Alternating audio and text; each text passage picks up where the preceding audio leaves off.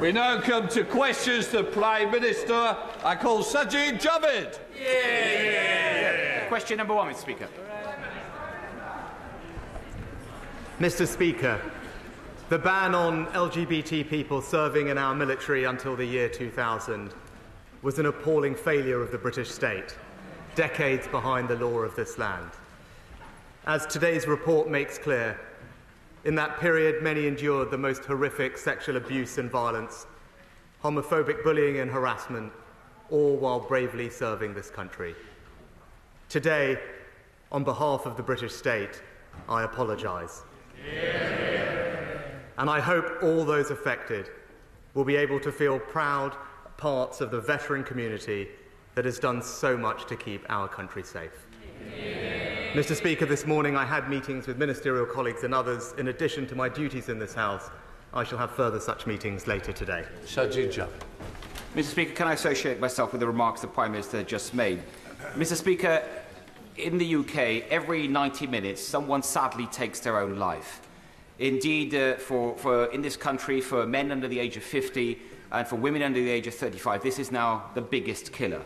When I was the Secretary of State for Health, I met many brave families and campaigners, and I committed to them that the government would publish a comprehensive, cross-departmental suicide prevention strategy. That was over a year ago, and still no strategy. Now, I know that my right honourable friend, the Prime Minister, cares as deeply about this issue as I do. We've discussed it many times, and can I ask him, please, if he would commit his government to publishing this strategy within days of Parliament's return from the summer recess? Mr. Speaker, when someone takes their own life, the effect on their family and friends is devastating.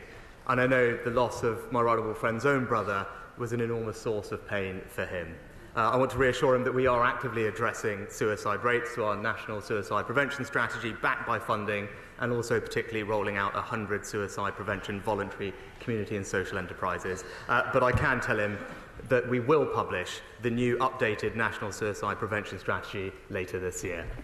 We now come to the Leader of the Opposition, Keir Starmer. Mr. Speaker, Labour in government was proud to repeal the ban against LGBT+ people serving in our armed forces. And today we strongly welcome this apology from the Prime Minister as a recognition of their historic mistreatment. Mr. Speaker, my constituent Ken Wright was a proud RAF serviceman, forced to leave the job he loved simply because he was gay. I'm delighted he is here today to witness this apology. And whilst we cannot right the wrongs of the past, the government should now act on the recommendations of the Etherton Review to fix the lives broken by the ban. It's what LGBT+ veterans deserve. Mr. Speaker, I also know the whole House will want to send our very best wishes to the Lionesses as they start their World Cup campaign this Saturday. Let's hope they continue the brilliant success they had in the Euros. Mr. Speaker, when the Prime Minister took office 9 months ago, the NHS waiting list had 7.2 million people on it. What's the number today? Well,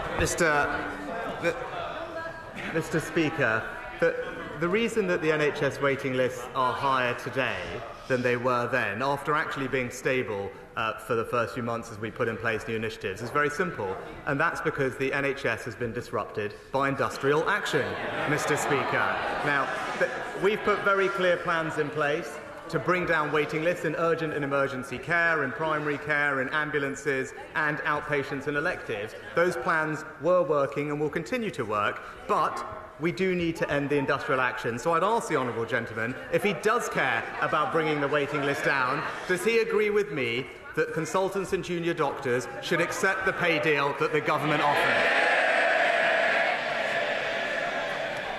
Mr. Speaker,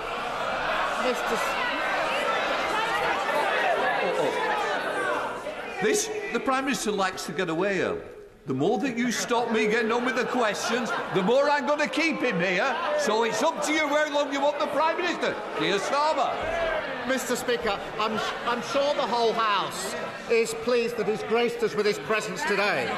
But we don't get any more answers when he's here than when he's not. He knows Here's the answer. 7 million people currently on the waiting list. Prime Minister, that's the highest it's ever been. It means that since he stepped foot into Downing Street, 100,000 people have been waiting in daily agony for things like hip and knee replacements, while he boasts. Has he figured out why, after 9 months, dozens of gimmicks, umpteen broken promises, his government is failing more patients than ever before?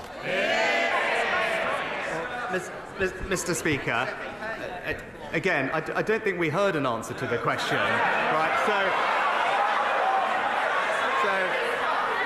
And also, I don't want you holding up proceedings, Prime Minister.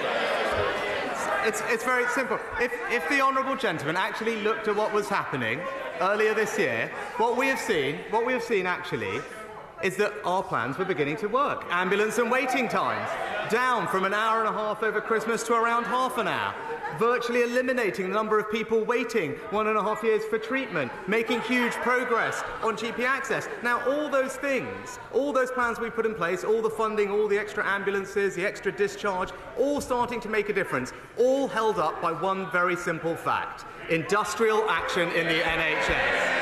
Now, again, I'll give him a second chance. If he really wants to get people the health care that they want, will he agree with me that those doctors should accept the recommendations of the independent pay review body? It will be a bad time to get thrown out. It's 6 weeks, I think, long and hard. Can I just say to the Prime Minister, it's opposition questions, it's Prime Minister's questions. Here's Tom. Mr. Speaker, I think with his time away, he's slightly forgotten how this works. And he talks about his plans. He talks about his plans, his NHS staffing plan. He doesn't need to lecture me. Order. It might be the last one before recess, but I'd just say to somebody, if they really want to take and go early, it will be very tempting to ensure that we do it. But think long and hard before you do. Keir Starmer. Thank you, Mr. Speaker. He talks about his plans. He doesn't need to lecture me on that. On the NHS staffing plan, he nicked it from Labour. Yes. It's the same old story. They mess up the NHS and look to Labour to fix it. Come the election, the country will be doing the same. The difference is that, unlike us, he hasn't said how he'd pay for his workforce plan. Now's his chance. Where's the money coming from?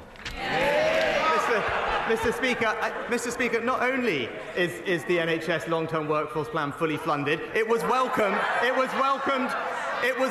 by not one, not two, but by 43 different NHS stakeholders, Mr. Speaker. But no, he talks about our plans and are they making a difference? Well, let's just look in urgent and emergency care. Our plans mean that we'll put 800 more ambulances on the road, 5,000 more beds, faster discharge, more community care. That's why the Royal College of Emergency Medicine described it as significant and that it will undoubtedly improve conditions. But that's why, Mr. Speaker, what have we seen?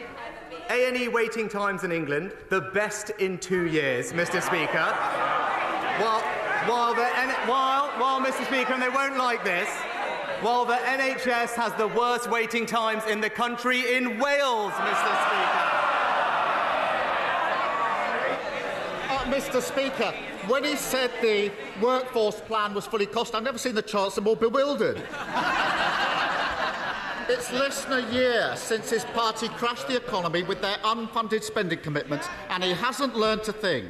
So let me ask it another way. Is his uncosted spending coming from more tax rises, more cuts, or is it just the latest promise to fall from the Tories' magic money tree? Mr.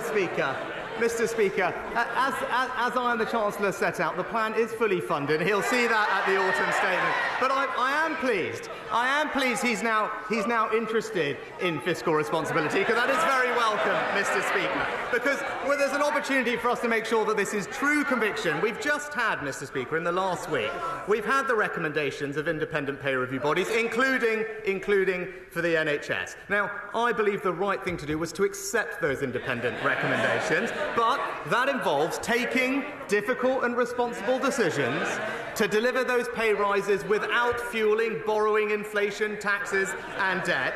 But on this crucial issue, Mr. Speaker, while his MPs are back on the picket lines, yet again on this issue, he simply refuses to take a position. It's the same old story. He should stop taking inspiration from his friends outside and unglue himself from the fence.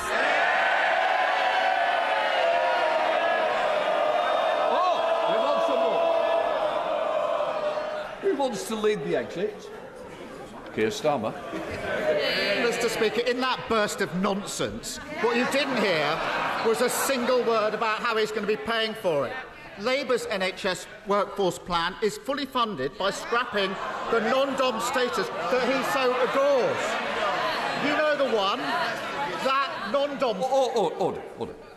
I think one or two of you have asked to catch my eye. You're not going the right way. Keir Starmer.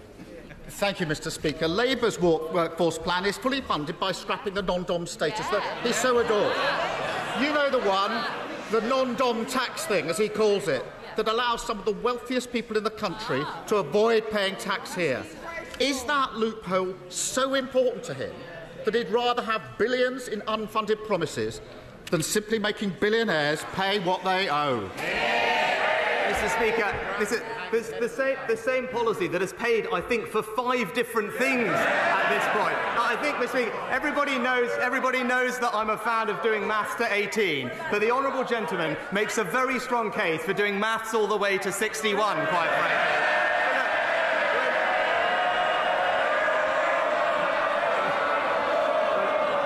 When it comes, Mr. Speaker... But when it comes to the substance of the plan, because it's important we address this, right? I am aware, actually, and I will say this. He did set out some proposals to train more staff. The problem is, Mr. Speaker, that's all he did. Our plan is much more comprehensive and it's much more impactful, because not only will we train more staff, Mr. Speaker, well, no, this is important substance, because I acknowledge the party opposite did set out some plans to train more, but that's not enough. You also have to set out plans, as we did, to retain more NHS staff. And you also crucially have to set out plans to how you reform the NHS so that you can have a more productive NHS. And that is the difference between us, Mr. Speaker. He is only ever focused on the superficial headline. We're getting on and doing the actual reform. Mr. Speaker, if he's so good at maths, he'd know I'm 60, not 61.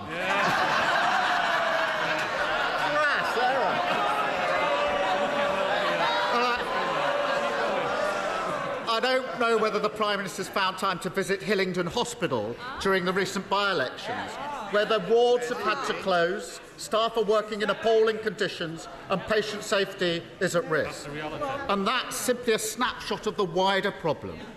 This week, the National Audit Office set out in detail what everyone already knows. The government's hospital programme has, shall we say, some gaps in it.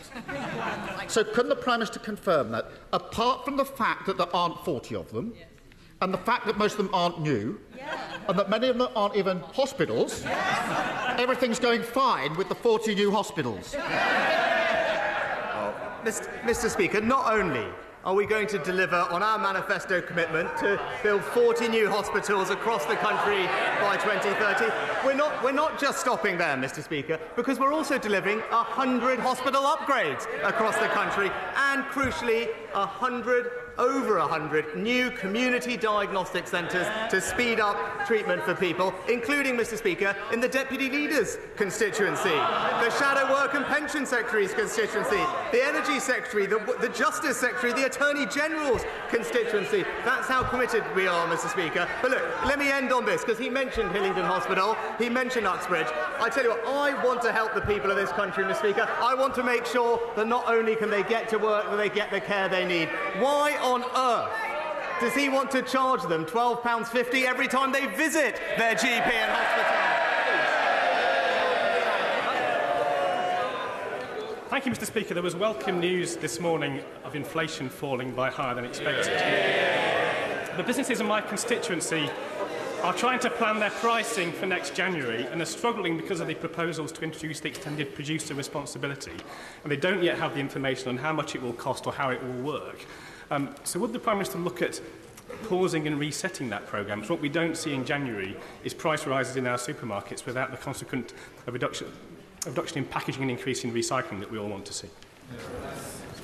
Well, Mr. Speaker, I thank my honourable friend for the question. This is something that has been raised with me by those in the industry. Now, we are committed to protecting the environment and delivering on our net zero targets, but DEFRA are continuing to engage closely with manufacturers, retailers and packaging companies on the precise design of the scheme. And I know that ministers will continue to keep this House and my honourable friend updated. Leader of the SNP, Stephen Flynn. Mr. Speaker, the two-child benefit cap, as introduced by the Conservative Party, has left 250,000 children living in poverty. So can I ask the Prime Minister, does he take comfort in knowing that the heinous legacy of that policy will no longer just be protected by Conservative members, but by Labour members too? Well, Mr. Speaker, I welcome the Labour leader's newfound support for our policy, even though he previously committed to a different approach. But what I would say to the honourable gentleman, and indeed the Labour front bench, is that they don't have to worry too much, because given the Labour leader's track record, he's never actually kept a promise that he's made. Stephen Flynn. Mr. Speaker, voters in Scotland are used to child poverty under the Tories. They almost expect it. But what they don't expect is child poverty support from the Labour Party. And if we look very closely right now, there is a shiver running along the Labour front bench looking for a spine. Now, Mr. Speaker, does this not tell us something much bigger? That for children living in poverty in Scotland, Westminster offers them no real change. It offers them no real hope. Well, Mr. Speaker, the best route out of poverty is through work, Mr. Speaker, and the best way to ensure that children do not grow up in poverty is to ensure that they do not grow up in a workless household. That's why we are focused on creating more jobs, with 200,000 more in Scotland since 2010, and hundreds of thousands fewer children across the United Kingdom growing up in a workless household. We will always continue to reduce child poverty. I don't want to see a single child grow up in poverty, and we will deliver that in every part of the UK, including in Scotland. Shalish Vara. Thank you, Mr. Speaker. Would my right honourable friend agree with me that if members opposite are in favour of illegal economic migration, then they should have the courage to say so, rather than claiming that young men in their 20s and 30s arriving here from safe countries are actually asylum seekers? My honourable friend is right that the party opposite don't have a plan to tackle illegal migration, and we saw that just in this last week, Mr. Speaker, that they voted, I think, over 70 different times against our Stop the Boats bill. And that bill will make it crystal clear that if you come here illegally, you will be detained and swiftly removed to a safe third country. That is the fair, compassionate and right way to deal with this problem, and that's what we believe in. Caroline Lucas. Thank you very much, Mr. Speaker. It's exactly a year to the day since UK temperatures hit a deadly 40 degrees for the first time, with 3,000 excess deaths last summer. Yet the Prime Minister's own climate advisers and businesses have said that his climate progress is worryingly slow. Now, he likes to claim that the UK is decarbonising more quickly than the rest of the G7, but since the Paris Agreement, that is simply not true. He likes to claim that it's not a top concern for the public, while recent polling shows that that's not true either. Experts, businesses and the public all want bolder climate action, but it isn't even one of his top 5 priorities. Can he tell us why not? Mr. Speaker, the Honourable Lady just makes a completely bizarre point. Because we moved quicker and faster than everyone else, she thinks that somehow is something that we should now not be proud of. It's right that other countries are catching up. It's inevitable that they will have to decarbonise faster now to make up for the fact that over the past 2 decades they haven't followed our example. So I'm not going to take any lectures for her on this topic, because our track record is a good one, Mr. Speaker. We have decarbonised faster faster than everyone else. And right now, we are making the right long-term decisions to make sure that we do transition to net zero, but do so in a way that brings people along with us and creates jobs in the process. Bedfordshire businesses now have apprentices on the factory floor earning £48,000 a year on qualification, easily beating cost of living pressures. So what more can we do to get schools to promote apprenticeships to pupils and parents, as our colleges and institutes of technology are great poverty-busting institutions? Well, my honourable friend makes an excellent point. One of the practical steps that we are taking is to put all apprenticeships onto the UCAS system this autumn, which will make sure that they have parity of esteem in the classroom, increase information for parents and teachers. But at the same time, Mr. Speaker, as I announced earlier this week, we are clamping down on university courses that fail to deliver good outcomes. Because what we should be doing is providing young people with the best opportunities for them to get on in life, and he's absolutely right that that should include apprentices. Dame Diana Johnson. Thank you, Mr. Speaker. Why does the Prime Minister think that Sir Brian Langstaff, who chairs the public inquiry into infected blood, has reopened the hearings and has summoned before him the Prime Minister, the Chancellor of the Exchequer, the Leader of the House and the Paymaster General to answer questions next week? Mr. Speaker, my thoughts remain with all those affected by this appalling tragedy. The infected blood scandal should never have happened, and that's why the public inquiry was set up by one of my predecessors. I've submitted written evidence to the inquiry and am due to give oral evidence shortly, so it would be inappropriate for me to comment further at this time. Greg Clark.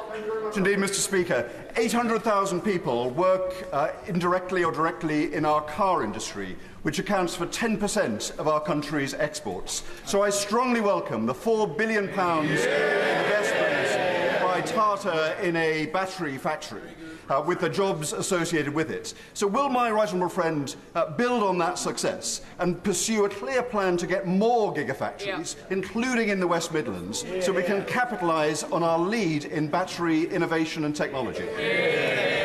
Well, my right honourable friend is absolutely right to highlight the importance of today's announcement, one of the largest ever investments in the UK auto industry in this country's history. Billions of pounds, thousands of jobs, and it is a massive vote of confidence in the UK economy. Dr. Philippa Whitford. Thank you very much, Mr. Speaker. The NHS in England has just had its longest ever junior doctor strike, and consultants go on strike tomorrow for the first time in 50 years. Yet so far Scotland has had no NHS strikes.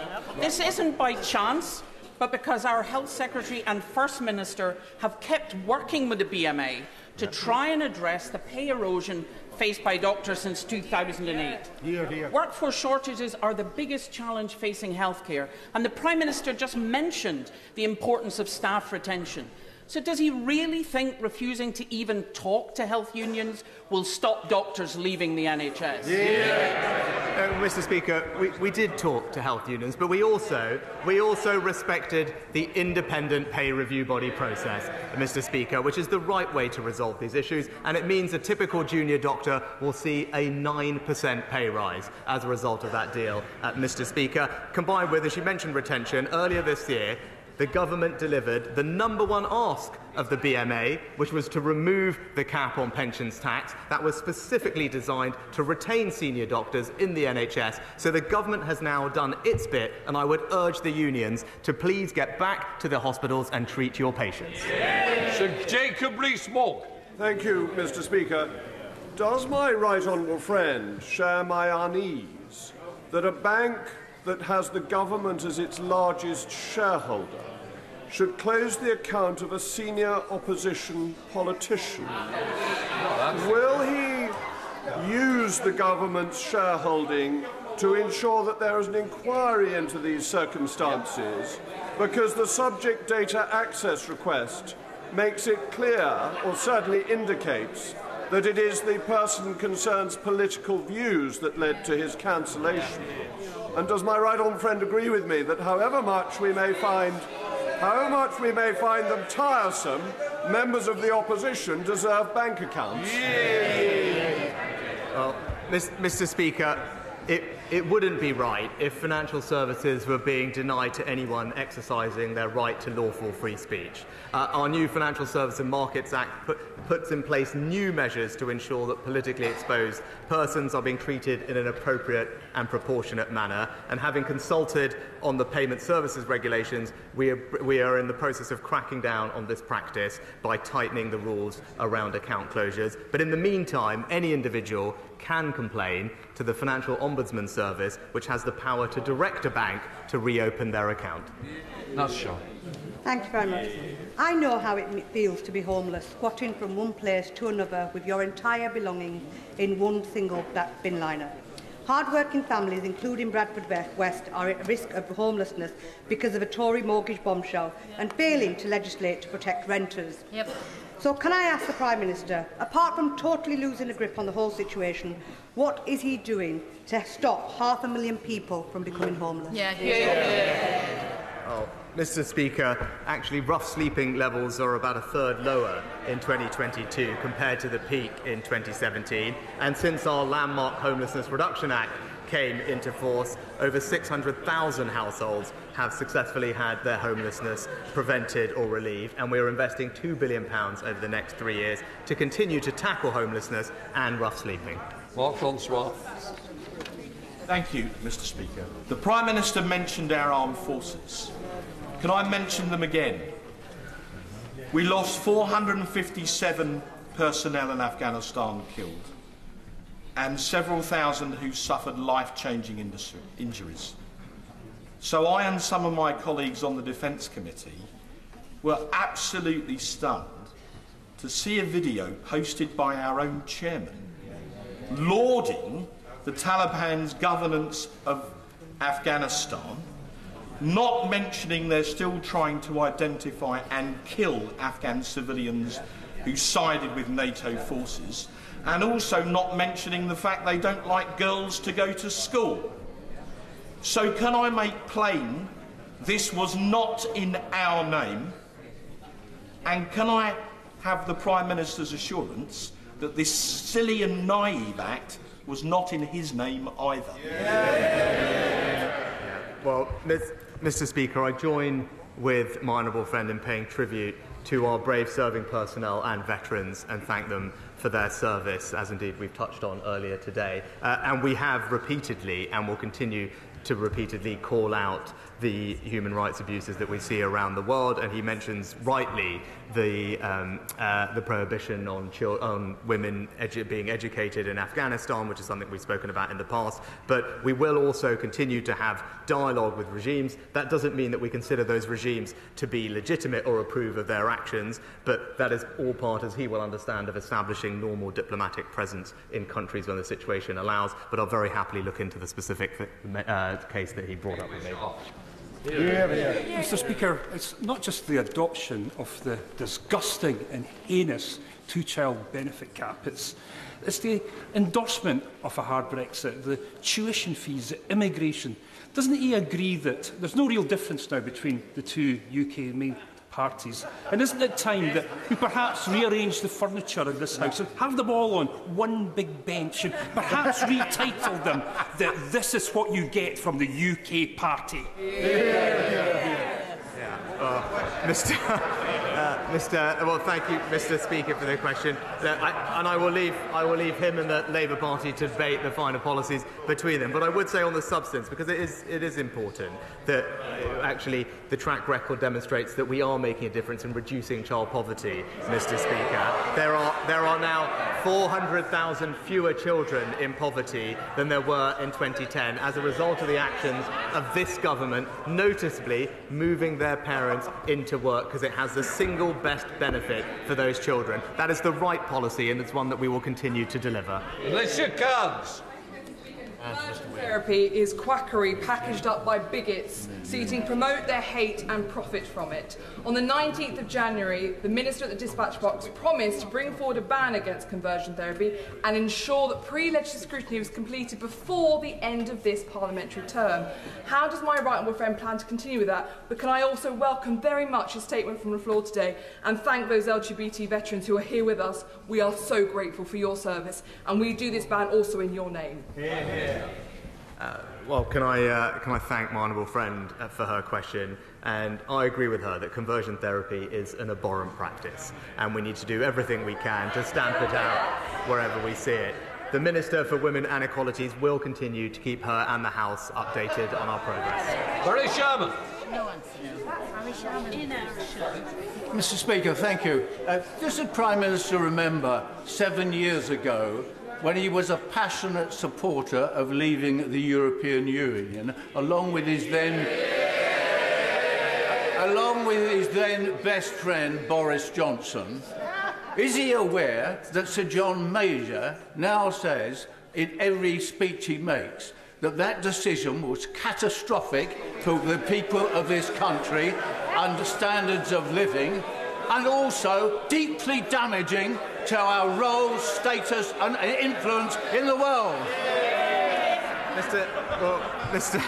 Mr. Speaker, I would say gently to the honourable member that at the beginning of his question, you think he made the central point. It was 7 years ago, Mr. Speaker, and we need to move forward. I would just gently point out to him, he talked about what's happened since then, that since we left the single market, this economy has grown faster than Germany, France and Italy, Mr. Speaker. And he talks about our standing on the world stage. Well, he wasn't here for our statement on the NATO summit last week, but nobody can be in any doubt that the United Kingdom is highly respected on the world stage. Lee Anderson. Thank you, Mr. Speaker. Now then, just last week, the Leader of the Opposition announced his new flagship policy, the two-child benefit cap. It goes down very popular on this side of the House, but not so popular on that side of the House. But, Prime Minister, could you please tell the House, when will the Leader of the Opposition jump off the bandwagon and be honest with the British public and tell them what he stands for? Well, Mr. Speaker, my honourable friend is right. Now, it would be one thing, and I say I welcome the Leader of the Opposition now supporting the government's policy, but I don't think anyone actually believes that he believes in what he's saying. And I think that is the... Just say, you don't need to worry, you've no responsibility for the opposition. Neil Coyle. Mr. Speaker, every single member of this House is required by law to confirm the true source of a donation before it is accepted or declared. So can the Prime Minister tell us if he followed all the rules all the time before he took £38,500 of free air travel on the 28th of April? And if so, why does his story keep changing about who paid? Mr. Speaker, all donations are declared in the normal way, and as the honourable gentleman knows, if there are administrative changes to that, those are quickly corrected. David Davis. The Prime Minister, back to the question raised quite rightly by my honourable friend, the member for North East Somerset.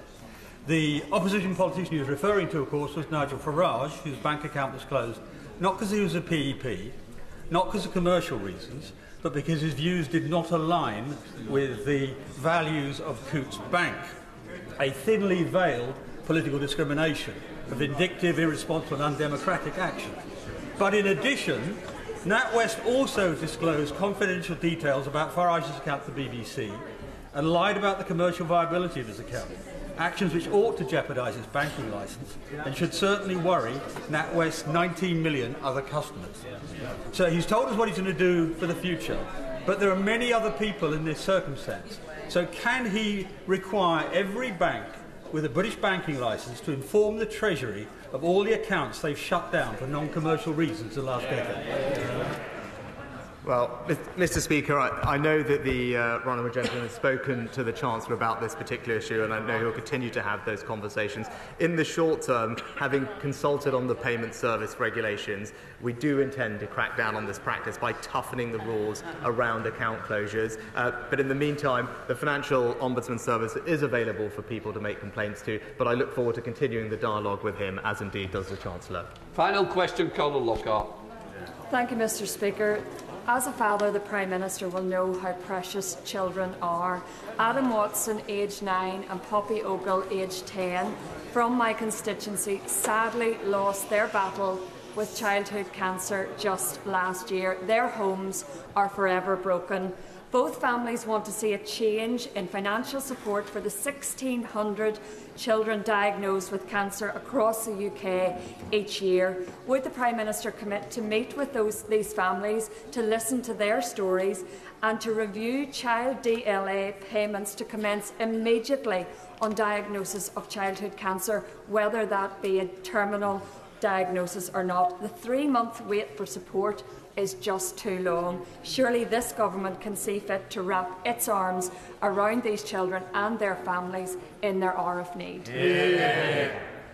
Well, Mr. Speaker, I thank the Honourable Lady for raising this issue. I can't imagine how difficult it is for families whose children are being treated for cancer and everything that will come along with that. I will happily look into the specific issue that she mentioned and get back to her in all haste, and she should know that she has my total support for helping and supporting families who are going through what will be an unbelievably difficult time.